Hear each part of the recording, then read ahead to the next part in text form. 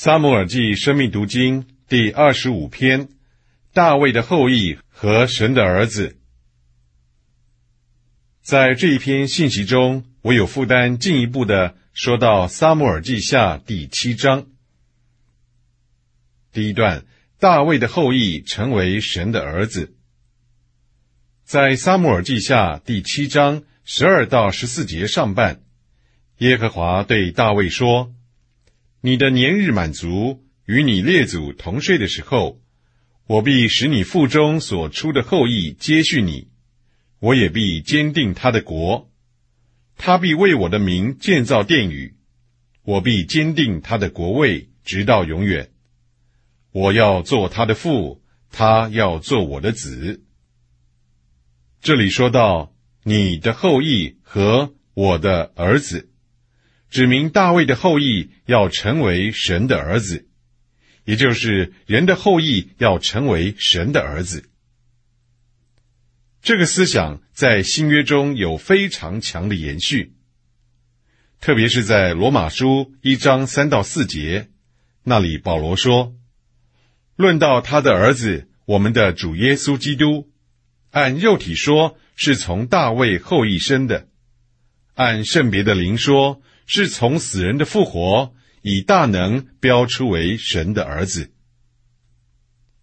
这里和撒母耳记下7章12到14节上半有相同的思想，就是大卫的后裔成为神的儿子。这两节经文启示，一面基督是大卫的后裔，另一面他这一位大卫的后裔已被标出为神的儿子。我们比较这两处圣经，就看见旧约和新约中都说到大卫的后裔成为神的儿子这件事。下一段说到，大卫是合乎神心的人，但在生命和性情上不是神。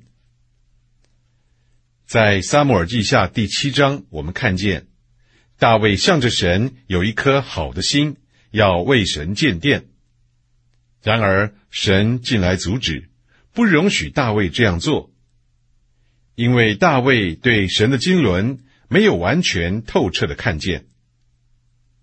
神阻止大卫为他建殿后，接着就启示关于他经纶进一步的事。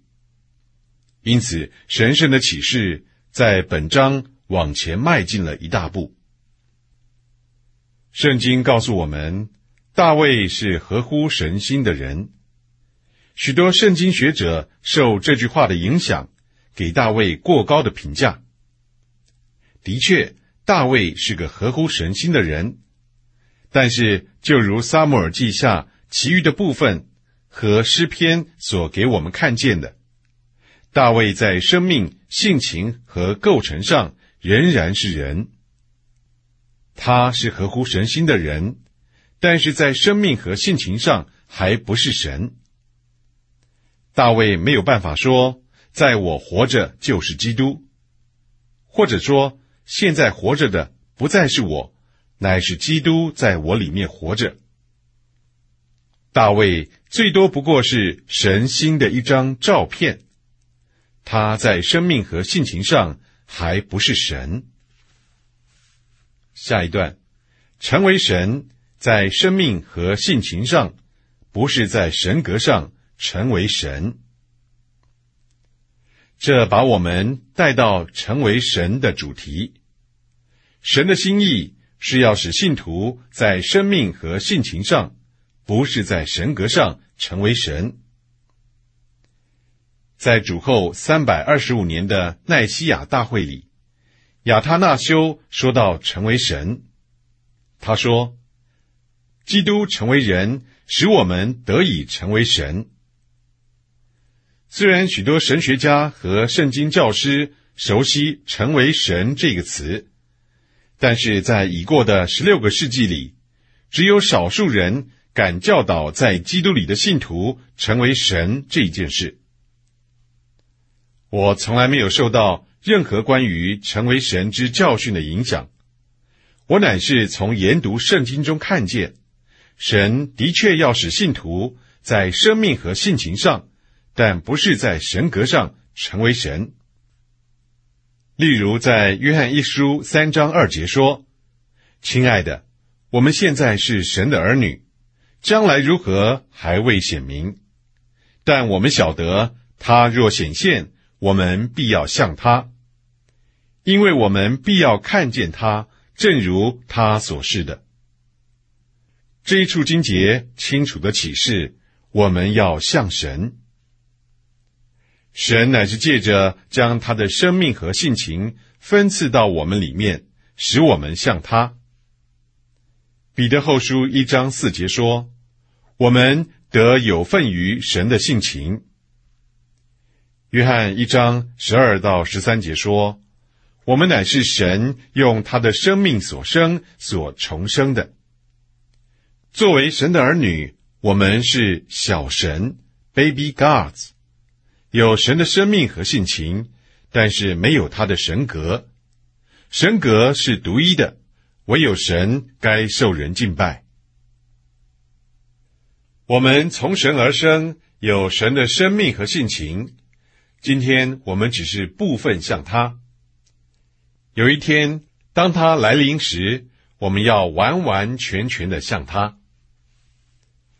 大卫是一个合乎神心的人，这非常好，但是不够。神要得着一般人能说，我不仅仅是一个合乎神心的人，我在生命和性情上，但不是在神格上是神。一面新约启示神格是独一的，并且只有神，那唯一有神格者当受敬拜。另一面新约也启示，我们这些在基督里的信徒有神的生命和性情，并且我们要在生命和性情上成为神，只是绝不会有他的神格。下一段，大卫的后裔有神性也有人性。大卫有心为神建殿，但神向大卫指明，这不是大卫所需要的，也不是神所需要的。神告诉大卫，神要建造一位成为大卫的后裔，这后裔要称为神的儿子。这后裔有神性也有人性。希伯来书1章5节指明，这是指基督做神的长子。不仅如此，我们也已经看见罗马书1章3到4节与撒母耳记下7章12到14节上半相符，告诉我们在复活里，大卫的后裔要标出为神的儿子。罗马书和撒母耳记下这两处经节的内在意义，是向我们启示一个既属人又神圣的人位。下一段，我们需要神在基督里将他自己做到我们里面，做我们的生命、性情和构成。一个人的照片如何没有那个人的生命和性情？照样，大卫是神心的一张照片，也没有神的生命和性情。虽然大卫是合乎神心的人，他却没有一样与神有生机的关系。大卫所需要的，就是今天我们所需要的。我们需要神在基督里将他自己做到我们的人性里。这意思是说，我们需要神在基督里将他自己做到我们里面，做我们的生命、性情和构成。结果，我们不仅成为合乎神心的人，我们在生命和性情上，但不是在神格上是神。今天我们的外面可能不像大卫那样高，但我们可以宣告，我们有神的生命，有神的性情和构成。为了要成就这事，神就在基督里成为人，并且经过一些过程，使这人被标出为神圣的。在复活里，他被标出为神的长子。在复活里，并借着复活，神的长子基督成了赐生命的灵，现今进入我们里面，将他自己当作生命分赐到我们里面，做我们内里的构成，使我们成为神人，就像他自己一样。他是神成为人，我们是人成为神，在生命和性情上，但不是在神格上。